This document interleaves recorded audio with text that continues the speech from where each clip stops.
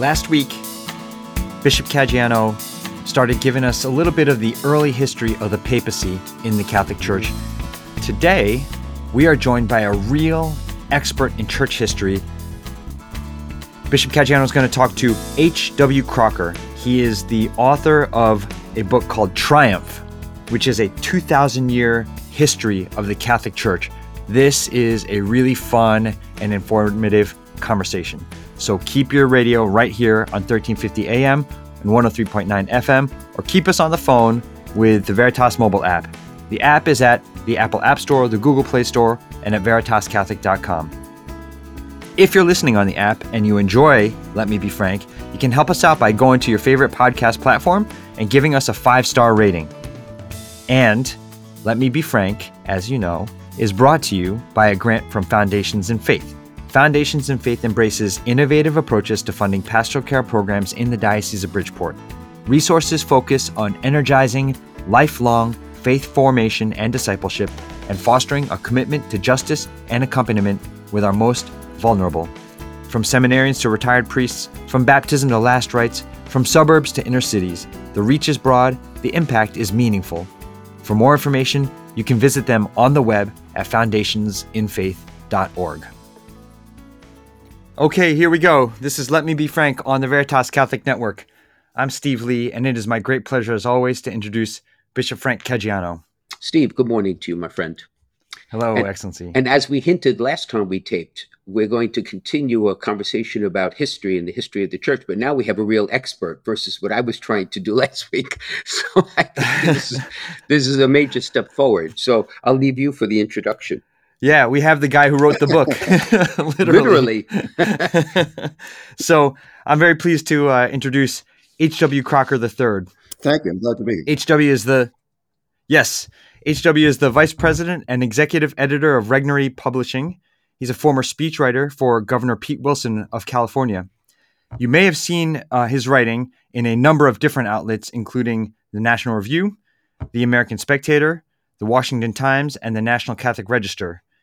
H.W. has written at least half a dozen books, including the best-selling Robert E. Lee on Leadership and The Politically Incorrect Guide to the Civil War, Armstrong Rides Again, and Armstrong and the Mexican Mystery, as well as the award-winning novel, The Old Limey.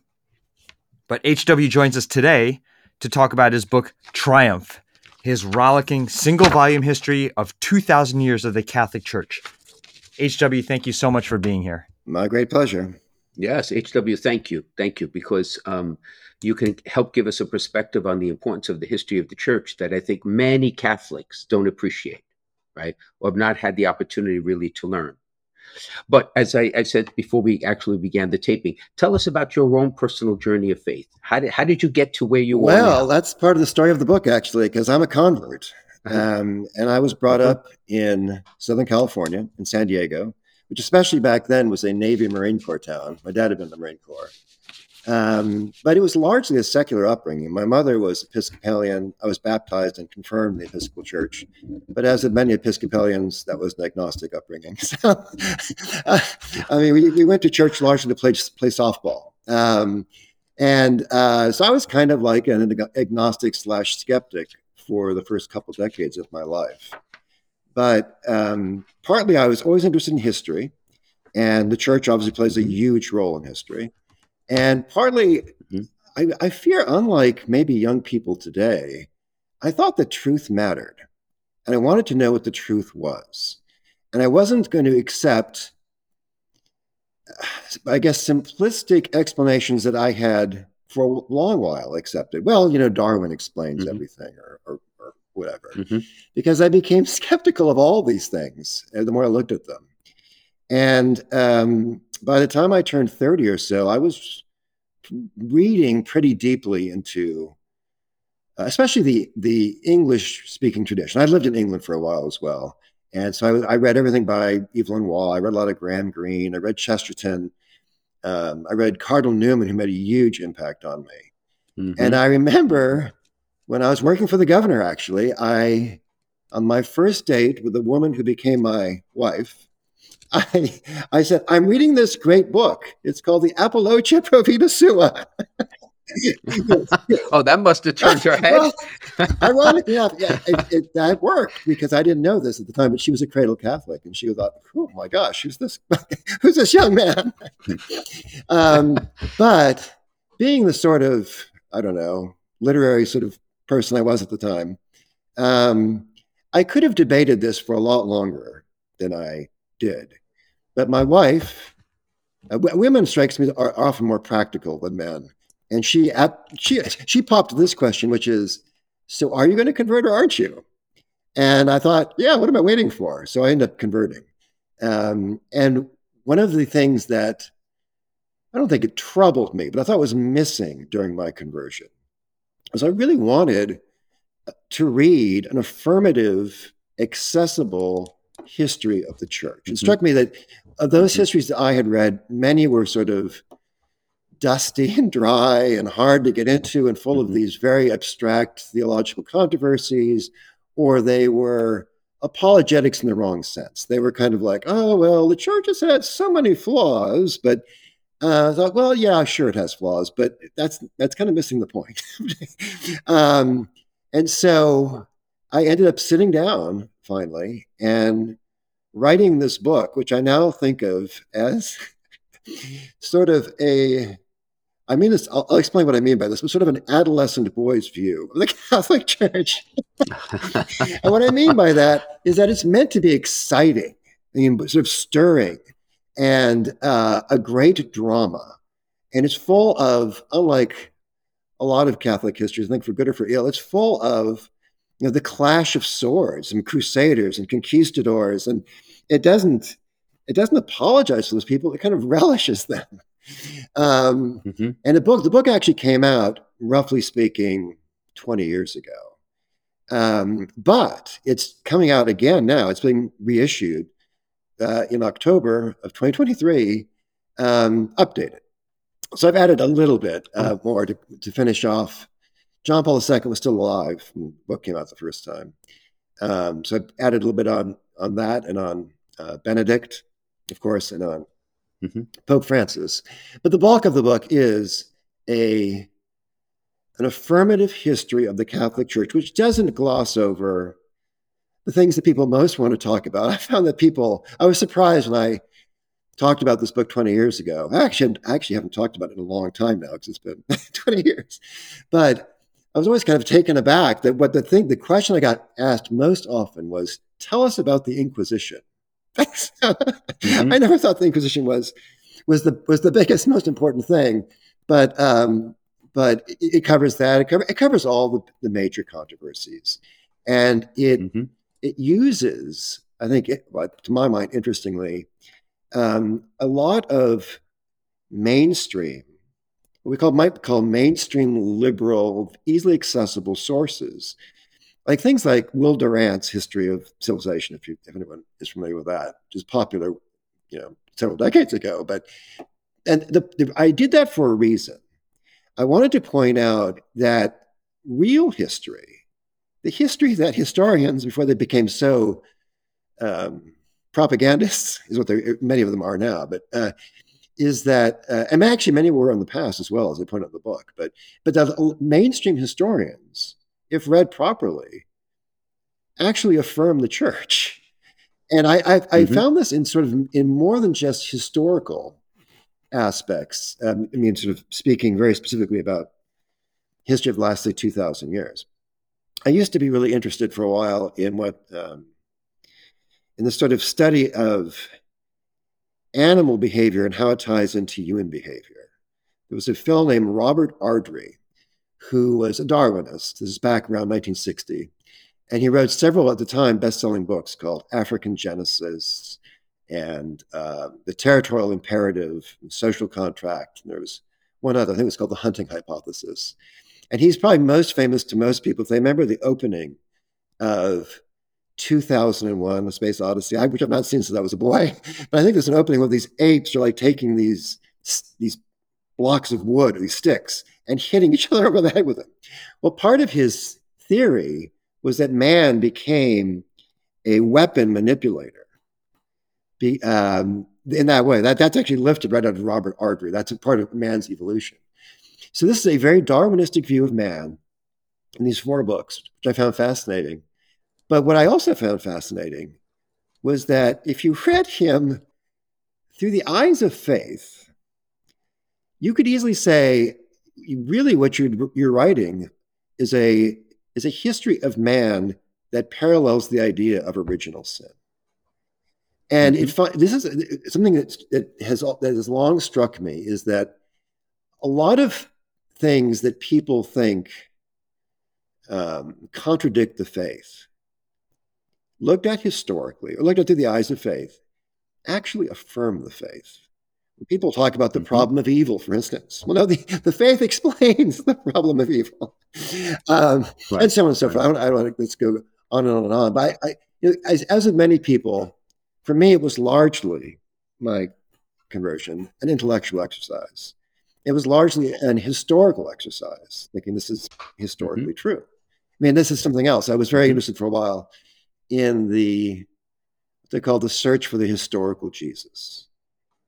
Oh, yeah, in Scripture. And one of the things that struck me in reading through the debates in the search for the historical Jesus was how the New Testament documents or New Testament history was treated so radically different from other aspects of history.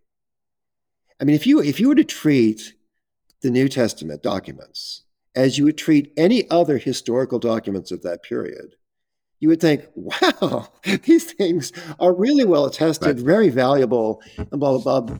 But they aren't. Most people, or many scholars, and certainly I think many laymen, treat them very differently and much more skeptically. And skepticism is not entirely bad, but skepticism can go to a fault. And one other thing that struck me is I'll give you a hard example.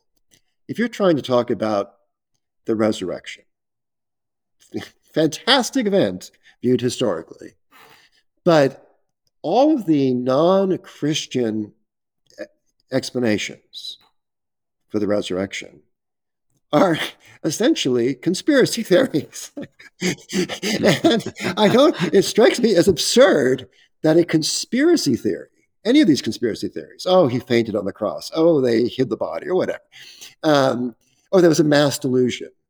All these conspiracy theories are far less believable by any rational, skeptical even, viewpoint than the Christian explanation, which actually fits the evidence we have.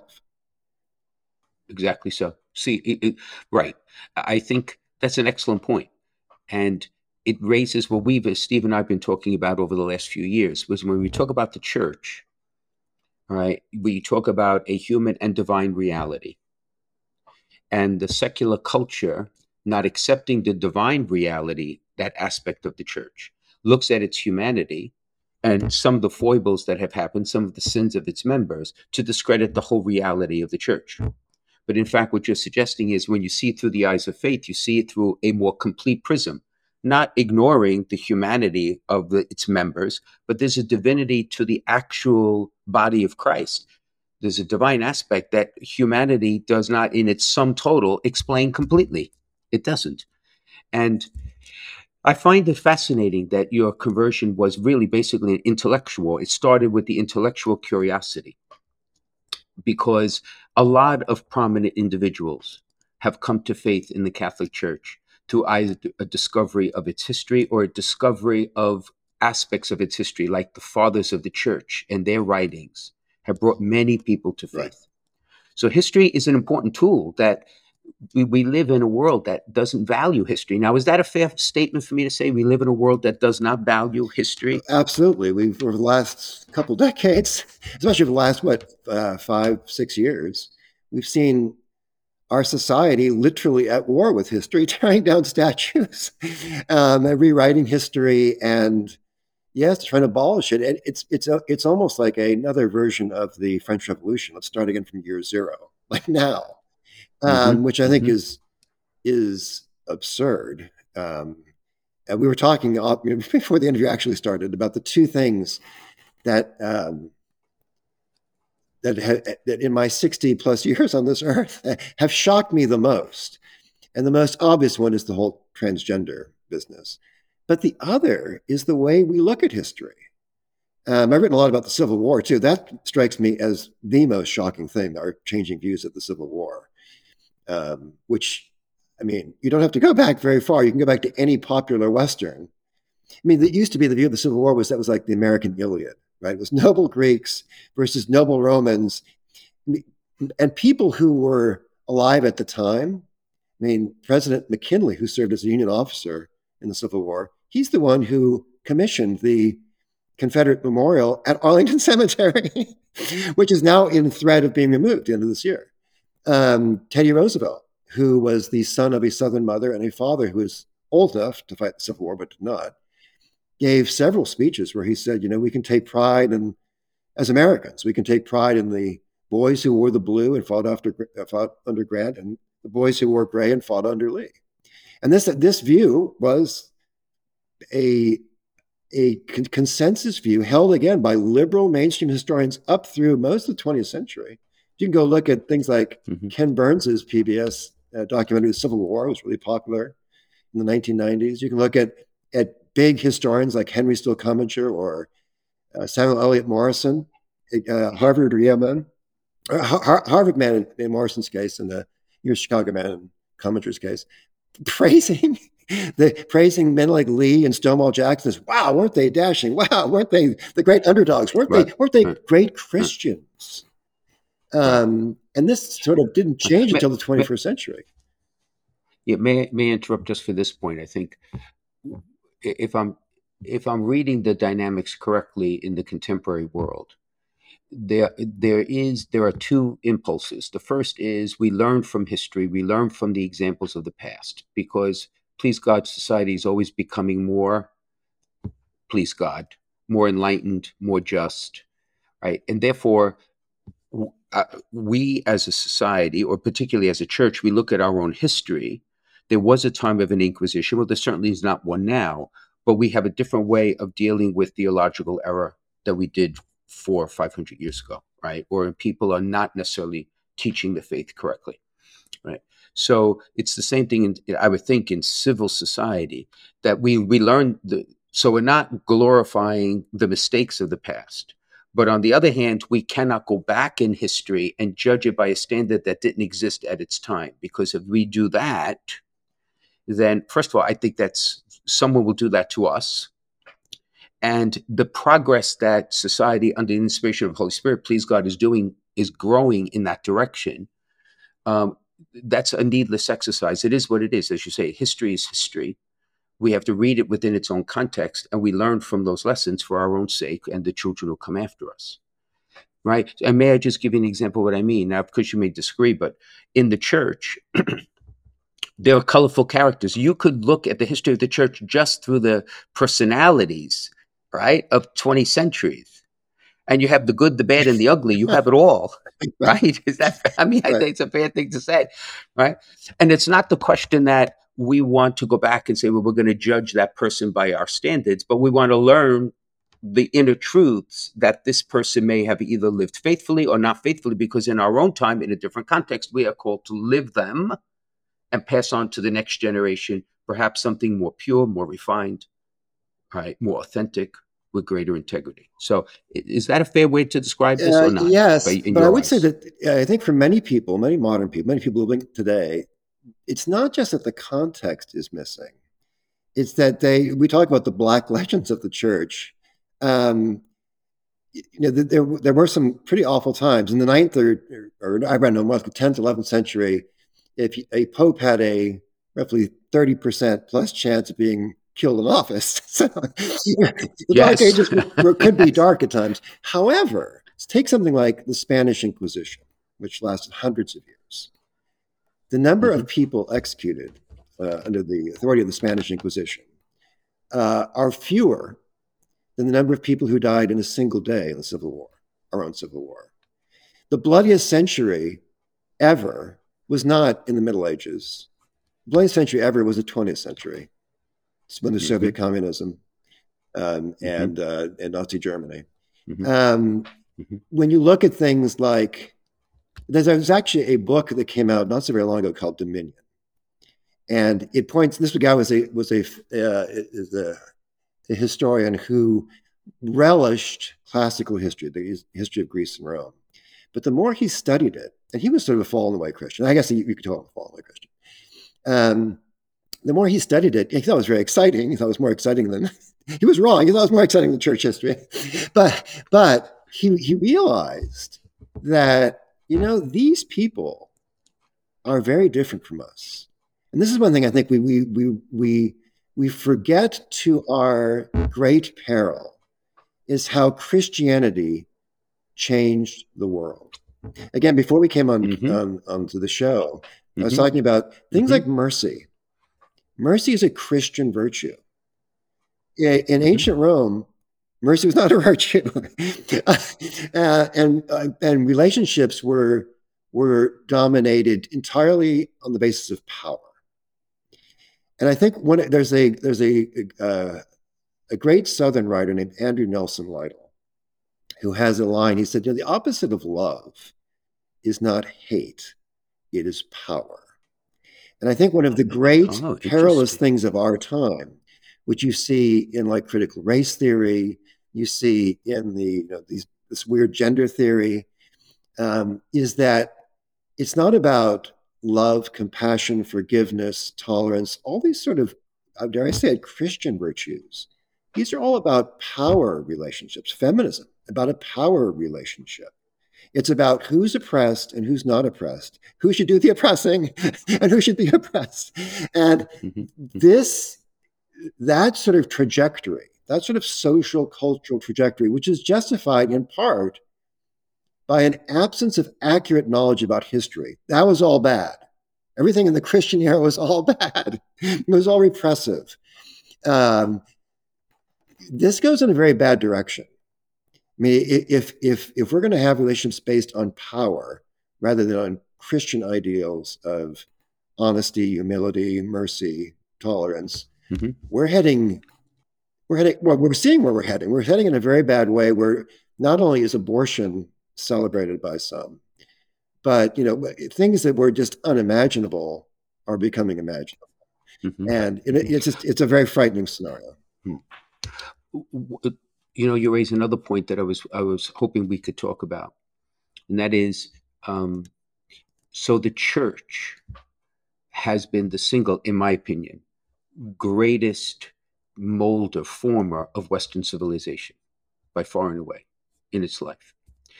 So if I were to ask you as a professor of church history and history in general, and what would be some of the contributions if I asked, not knowing any of it? So what are these contributions? What did the church give to Western civilization that formed it over all these centuries? How would you answer that question? Well, the answer is virtually everything.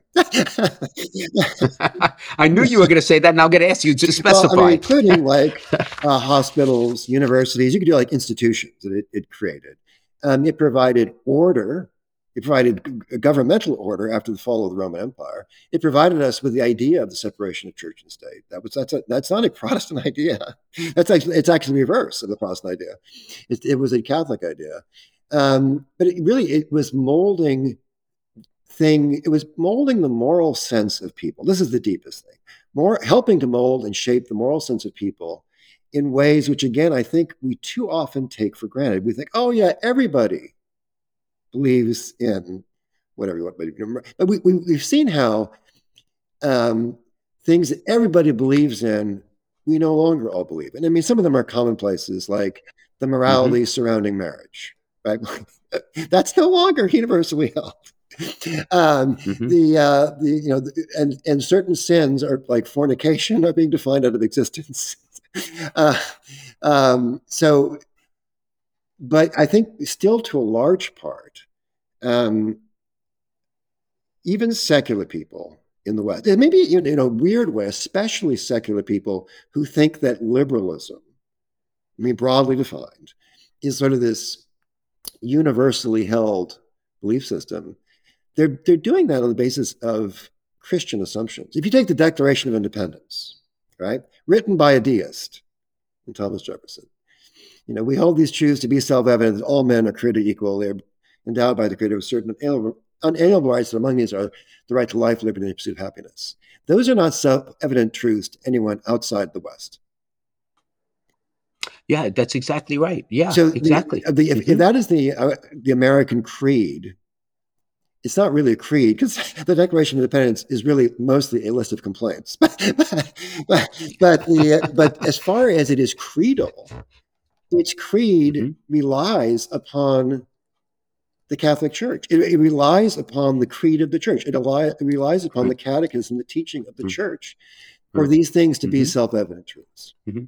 HW, I would to answer my own question before we go for the break. I think one of the lasting contributions of the Church in the formation of the West, including everything you had just said, is its insistence on the notion of a common good. Yeah, true. Right? Which now is one of the great crises of our age, is that there isn't any consensus on what the common good is. Right. And without that, society is on a very perilous path, right, going forward. True. Great. Excellent. I think Steve is giving us the sign we have to break. That's right. Yep. It's so fascinating. I don't want to break, but we're going to take a quick break and be back on the other side. This is Let Me Be Frank on the Veritas Catholic Network. His Excellency is speaking with H.W. Crocker, Executive Editor of Regnery Publishing and author of Triumph, a 2,000-year history of the Catholic Church, otherwise known as An Adolescent Boy's View of the Catholic Church. We'll be right back.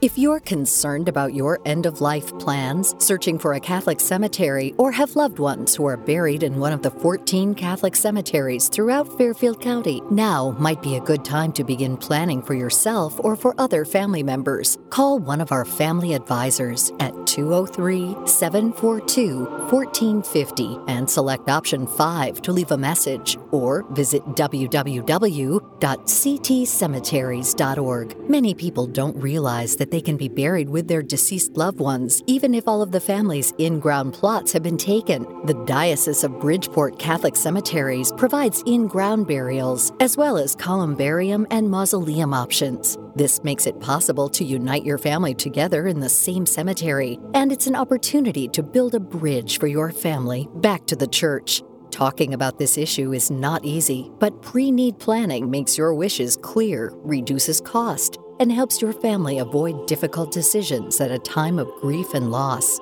You can start your planning now by contacting one of our family advisors at 203-742-1450 and select option 5, or visit www.ctcemeteries.org. We can guide you through the options, regulations, and considerations to help you make the best decisions for your family. The number is 203-742-1450 and select option 5, or visit www.ctcemeteries.org.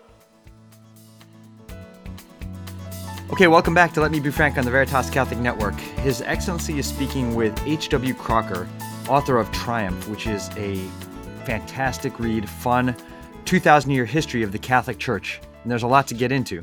Oh my gosh. So I'm going to ask you some more specific questions of your preferences, if you don't mind. Of all the ages in the Church, which is your favorite? Oh, well.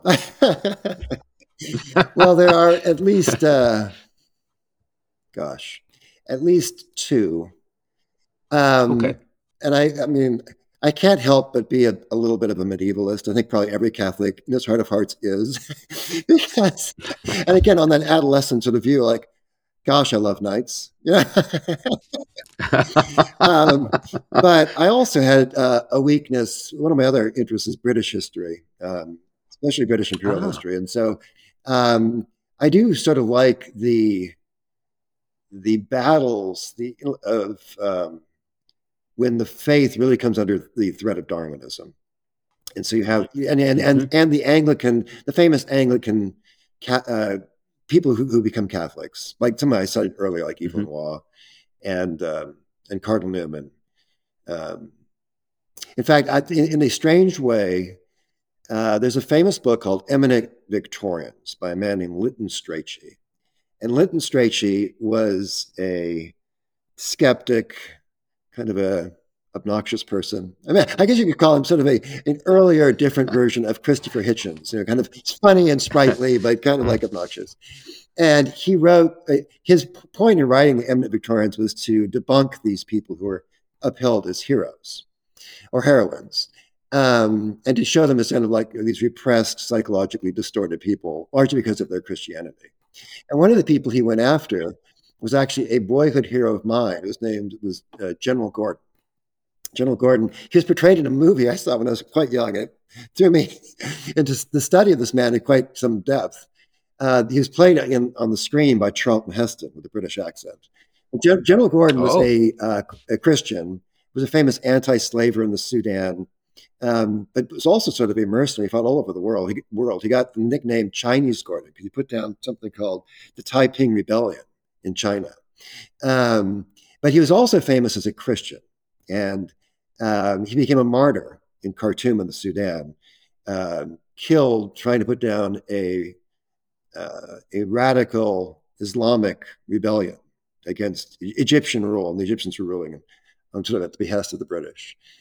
But his sort of snarky attitude to these characters and snarky attitude towards history was something I sort of adopted for triumph because I thought this is a great weapon of the bad guys, right? The bad guys indulge in a lot of mockery and ridicule. Sarcasm. Yeah, sarcasm. But it's really ill-founded. And it's much more easily directed, or not, maybe not easily, but it's much more suitably directed against them. And a common way to think of this is if you're going to satirize something, you have to satirize it from a set, an accepted set of values or virtues.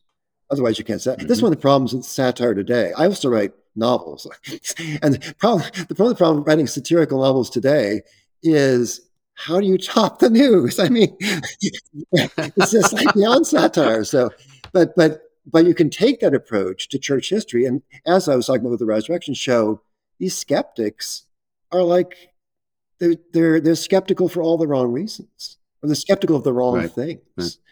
And they accept, they accept like blatant, I don't know if you want to call them falsehoods, but they make egregious leaps of alleged logic to justify things that, that's not true. That doesn't make sense. Right.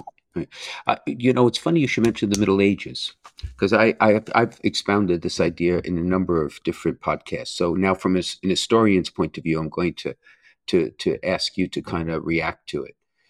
I think part of the renewal of the church in our own age is the proper recovery of the Middle Ages and its absolute and its fascination with using beauty as a means of evangelization.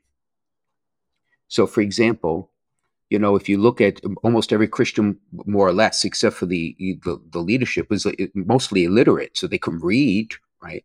But where did they learn the faith? They learned the faith from the art and the glass, the stained glass, and the beauty of churches that spoke literally theologically the afterlife, right? It's through the music and through the chant and through sights and smell, even the smells, right? They used beauty in a way that conveyed the truths of the faith, were not necessarily requiring that you could read the articles of faith. And in some way, shape, or form, I'm very personally fascinated with trying to do that in the 21st century, because we have many people who can read but have not read. So in effect, they don't have the knowledge. But it's an engagement of the heart to also engage the mind in this curiosity. Does that make any sense? That makes total sense to me. I'm not an intellectual snob at all, and I really don't care if someone. I won't put it this way: you can get a more accurate view of history often through an imaginative view rather than reading a lot of history books. There's a great author named he's now dead, but George MacDonald Fraser, who wrote The Hollywood History of the World, was one of his books. He was a novelist for the most part, but his point was all those crazy Hollywood movies of the golden era who took obvious liberties with history. Nevertheless, in their hearts, they were more accurate than a lot of propagandistic historians, and I think that's actually very true. And when it comes down to beauty, absolutely. I mean, think of something that's missing in our modern world. It's beauty. You can see this in big ways. We're not building cathedrals anymore. That's a bad thing. But also people's normal aesthetic sense. I mean, look around you. Look at John Fetterman of Pennsylvania. Look at, but even, I mean, in a much more dramatic way. I mean, other people have commented on this. Or I may do it in a very kind of profane way. All right, so if you were a boy growing up in I guess you were an adolescent in the 70s or the 80s, oh boy, the Sports Illustrated swimsuit edition. Aren't these girls gorgeous? Right. And now instead you have men prancing around in bikinis. I mean, this sort of, it's an affront. It is obviously in some ways an intentional affront. If you turn on, I mean, my television viewing is very limited. Right? We watch sports still occasionally. We watch old shows, not old westerns, but the old shows. But nevertheless, on these sort of channels, which you can tell are their viewership must be people my age because they're always talking about Social Security and Medicare on the commercial. But when they're not, the commercials that are on are meant to affront people's moral sensibilities if they come from, say, my age or whatnot, because they are intentionally promoting ugliness. I mean, flat out ugliness. And I mean, I think it is a sign of the depth of well, we see in other aspects too, like the measurements of despair, depression, anxiety. Of course. All these things are off the charts. We are living in a very inhuman age. And yet the people who are suffering the most are the people who affirm that age the most. And the people who have a different set of reference points, like faith, most especially. I mean, you can see this in endless sociological data. The most well-adjusted, happiest, contented, successfully married people are people of faith. And yet, for some reason, those are the ones most disparaged by almost everyone. It would seem to me, and again, this is your perspective would be tremendous on this. Another drum I keep beating is the impoverished notion of truth, right? That leads to a lot of what you're talking about. And it's happened before in history. In the end, the truth, what is Pontius Pilate, famous, what is the truth? Well, that's the question of the ages. And of course, the answer was standing in front of him. The Lord is the truth. So how you convey the truth, how you narrate the truth, how you record the truth, how you live the truth, how you understand the truth is one of the basic questions of human life. And it would seem to me we have impoverished the notion of truth to be historical or scientific fact, when the truth is multivalent. So the beauty reveals truth, virtue reveals truth, right? Communal love ultimately reveals truth. They go hand in hand. But the world just wants to reduce it to this small little, in which case, if it's only factual, you could kind of rearrange it any way you want. But that's not Christian revelation. That's not Christian life. It's not truth, right? So, I mean, speaking as a historian, I mean, you can pull 15 books about some aspect of history and find 15 different viewpoints on it. So historians debate the truth, but moreover, when the truth becomes, I mean, the old relativist line about, well, it's your truth and my truth and all this, it's far worse than that now. It's far worse than that because it's not even reduced to, you could say, an argument of facts or of science. Because as we've seen, once you lose this idea of truth, which we have, even science is not removed from it. There's a lot of, you look at journalism today, and they're covering about the politicization of science. I mean, again, we see it most, especially with the transgender thing, where science textbooks, people in medical school are being asked to deny reality. They are being asked to deny that there are two definable sexes. In mathematics, you would think, oh, this is obviously safe. No. Now we're being told mathematics is racist. I mean, once you give these things up, and people think they can give things up that don't really matter, right? Because you have your truth, I have my truth. I like this, you like that. no, they actually do matter because it filters down or up, however you want to put it, or sideways.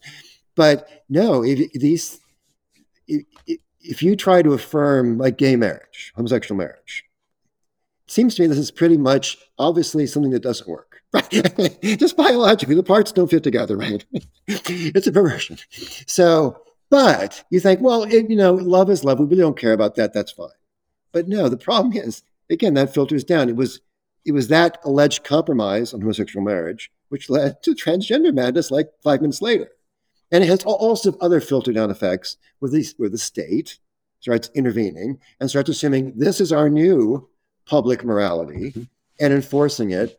And I mean, the ultimate end of this is, Christians going back to some version of the catacombs, or in my case, moving to Mississippi, which is like.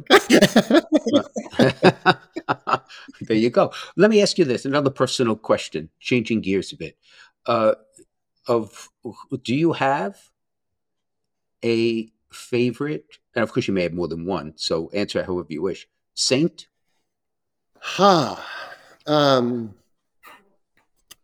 Well, let me put it this way. And I'm thinking less of like maybe personal favorites, but if you think about influential, maybe influential, historically influential saints, because I think it highlights an interesting point. So, someone said, I can't remember who now, that if you were to abolish all church writings, save that of one author, the most important church philosopher writer is St. Augustine. Well, that's arguable, but that's true. I think many people would say St. Thomas Aquinas. But I think what's most interesting is maybe two other things. Is we wouldn't have St. Augustine if it weren't for St. Ambrose, who helped convert St. Augustine. So all saints have their place. But I would also say this, and this is I think, maybe this gets back in a way to your idea of beauty, which is for all of the great influence of St. Augustine and St. Thomas Aquinas, popularly, democratically, the most popular saint, I think, is undoubtedly St. Francis. And that people are moved most not by the Summa, right, or the city of God. Oh my God, you're moved by the Summa of God. Lord have mercy. But they're moved by a man like St. Francis. I mean, just holiness in action, joyful holiness in action, is something that people respond to. That doesn't mean we don't need the intellectual answers. I mean, we need everybody. And we need everyone doing their part. Absolutely. But I guess in some ways, this is an advice that, look, you don't need to become a scholar. I mean, to know your faith, you just need to try to live it. Right. Exactly. Right. And stay in communion with others who want to live it. It's not a personal journey. It's a communal journey, which is the other issue.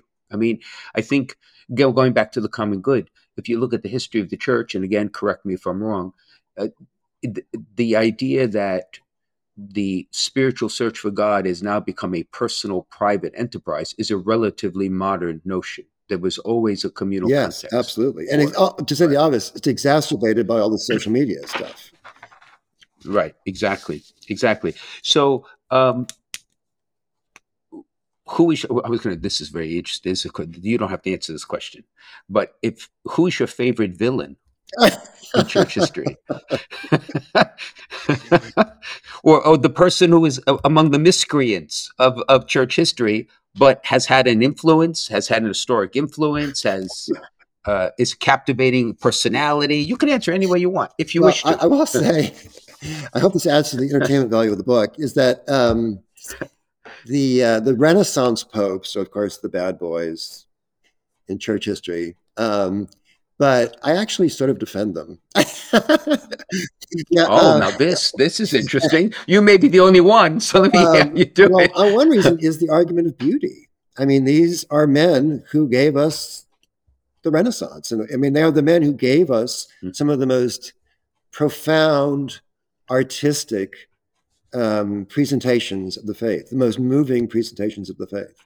They were worldly men in part because they had to be in the political context of their time. They were fighting wars. They were commissioning great art. And for whatever their personal failings, and some of them were painted far worse than they actually were, I'll say that too. But for all their personal failings, and they certainly had some. And I know this is, I'm not saying anything new here, but they never tried to change the faith.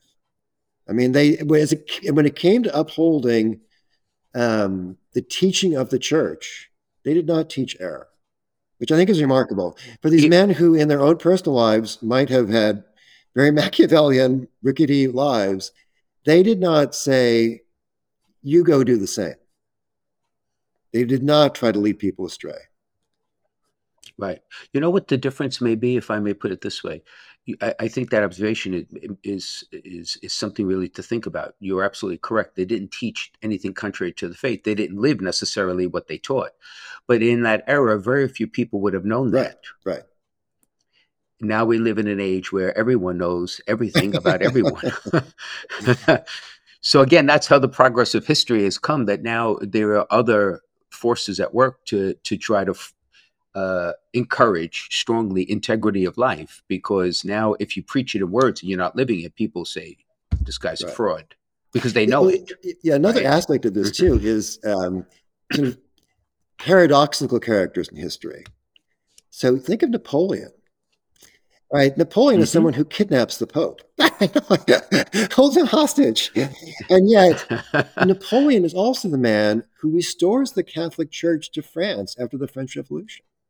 And he too, not a holy man in his life, but a man who actually ended up assisting, aiding, abetting the church in returning to France. Or you think of World War II. It was Churchill who said this was a war about Christian civilization. FDR said similar things, that we're fighting against Dark Age barbarism, not Christianity, but against Christian civilization. And yet in both those cases, you had men who were sort of agnostic, Episcopalian Anglicans, but recognizing that they were fighting for Christian civilization. Yeah, it's interesting. That's an interesting image. How is that? I'm wondering to myself now that, and this I need to think about. So like Pope Gregory and Pope Leo negotiated with the barbarians not to have Rome overthrown, right, by the Vandals and the Huns and all the rest. So Christianity has always been at war with those forces that want to destroy it. I've never quite understood World War II in that context, but now that you've said it, it's definitely worth reflecting on. It's another version of the Huns. It's another version of the Vandals. Yeah, well, right? Yves Lemoy, a British writer, said that because people often forget that at one point early on in the war, Nazi Germany and Soviet Russia are allies. They're part of the same, right? The Nazi-Soviet pact. To Yves Lemoy, this is his quote: "The modern age in arms." So, I mean, you had blatantly atheistic communism, right? Soviet Union. And in Nazi Germany, you had a regime which was consciously striving to reinstate a pre-Christian, barbarian, power-based rule. That's what Nazism was really about. Worship. It was an attempt to go back before Christianity. To paganism, I mean, literally to paganism. So there was the modern age in arms. The modern age was actually dominated by Soviet Russia and this Nazi attempt to reimpose paganism. And what was standing against it was like you could say, in large part, deracinated Christian world, but was still strong enough to recognize that its values were under threat and to fight for them. Right. HW, what do you think is the greatest misconception about the Catholic Church out in the secular world? Well, there are so many. Well, pick one. I don't know. I mean, I guess, well, one would be that the church is scandal ridden, right? I mean, that also has a modern a spin on it, which, yes, well, any institution will have scandals. But again, if you look at the big picture, and I know people hate to crunch numbers and do all this sort of stuff, but Mm-hmm. it is, Mm-hmm. it's not a scandal. I mean, yes, scandals are to be abhorred and guilty people should be punished. But the scope of this problem, both historically and today, is hugely exaggerated. Just as a matter of fact, I think the other thing, maybe from a broader historical thing, is the idea that the Catholic Church is opposed to freedom. Because I think the argument should actually be the exact opposite of that. The Catholic Church is a great apostle of freedom. I mean, human freedom in both its highest levels, but even in things like, if you were to contrast Catholic Europe to Protestant Europe, you have Killjoy Europe versus Let the Good Times Roll Europe. And people recognize this at the time. I mean, I wish I could remember. There's a great Chesterton quote about how few things are actually prohibited under the Catholic Church. And I think that's very true. The Catholic Church is a church of human freedom. It seeks to liberate the human person for communion with God. And it is all this world being a world of sorrows is a joyful church, right? It's a church of feast days and holy days. And I mean, coming from a Protestant background, that was actually a little bit hard for me to get in. Right. Of course, but I thank God I have a Catholic wife who helped me understand that life is meant to be enjoyed. But I like down here. I live in southern Mississippi. I mean, and this is not Louisiana. This is southern Mississippi. Mardi Gras is a big deal, and the church has this sort of joyful spirit, and I think that is something that people need to re-engage with and to wonder, okay, so which would you rather live on? I mean, look at our you want to call these certain ideological commissars today. They're the people of they're the scolds. I mean, when we talk about wokedom and all this sort of things, it's the scolds. It's the people wagging their finger at you that you are being heteronormative or you are being patriarchal or whatever it is. But they're all scolds. That is not the Catholic Church, right? The Catholic Church is both, as we talked before, tolerance, mercy, humility, forgiveness. It's also the church of love. It is the church of charity. It is the church of enjoying God's creation. That's part of what we're here for. It's the church that's proclaiming the road to salvation. Yes. And eternal life. And if that's not worth being joyful about, I'm not exactly sure what is, right? I agree. Very well said. Well, very well said. Thank you for sharing all your thoughts. My pleasure. Right. Let's jump in and take one more break. We'll come back with a listener question, and we'll be right back. This is Let Me Be Frank on the Veritas Catholic Network. See you on the other side of the break. Hey, it's Matt from Restless on the Veritas Catholic Radio Network. Each week on Restless, we young adults restlessly seek the face of Christ in today's crazy and mixed up world. Join us each Friday at noon on 1350 AM, 103.9 FM, the Veritas app, or wherever you get your shows. Hope to see you there.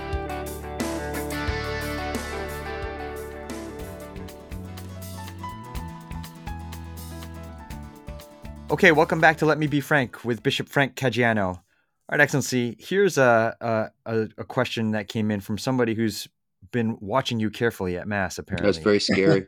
Very scary. He writes, Bishop Frank, I noticed that you remove your mitre during some parts of the Mass and wear it for others. Why is this? It's a simple principle. When a bishop is sitting during the celebration of Mass, the mitre is on. When he is standing, the mitre is off. Because often he's praying or leading prayer when he's standing. The only exception is homily, where a bishop has the option to wear it or not wear it. And in the last few years, I've begun to wear it when I preach. And is there a reason why you started doing that, Excellency? Because I'm getting bolder. No, I'm joking. No, because there is a greater urgency in my mind in the preaching I'm offering that we engage the truth more forcefully. Like, in other words, in my mind, there's a great urgency that we move forward as a church. So the mitre, wearing the mitre, it's like when my father used to sit up in his chair and I knew it was coming. So that's ultimately why I'm doing it, to draw more attention to hopefully what I can provoke in people to think through and reflect as we move forward as a church. Very good. The renewal is coming. It's here. It's just a question of people, do they want to be part of it or not? And I hope everyone does want to be a part of it. Yes. Mm-hmm. Yeah, very good. So if you have a question for Bishop Frank, send it in on social media, or you can email questions@veritascatholic.com. Bishop Frank Caggiano is on Facebook, Instagram, and Twitter. So is Veritas Catholic Network. And we'd like to thank our sponsor, Foundations in Faith. It's a grant from the St. Therese Fund for Evangelization that makes it possible for us to bring Let Me Be Frank to you. Foundations in Faith is committed to supporting and transforming pastoral ministries in the Diocese of Bridgeport, and you can learn more about their outstanding work at foundationsinfaith.org. And H.W. Crocker, that was fascinating. Thank you so much for joining us. And I echo that. Is there a website or someplace where you can send people so they can find out more? I'm very low tech, so no, I don't have a website, but the books are all available on Amazon and Barnes & Noble and all the usual places. Great. Awesome. Well, thank you for sharing your time and your insights, HW. Thank you very much. Excellency, before we go, would you please give us your blessing? Sure. I'd be happy to. In the name of the Father, of the Son, and of the Holy Spirit, amen. Together we pray, glory be to the Father, and to the Son, and to the Holy Spirit, as it was in the beginning, is now, and ever shall be, world without end. Amen. Amen. May Almighty God bless you, the Father, and the Son, and the Holy Spirit. Amen. Enjoy your day, everybody. Thank you.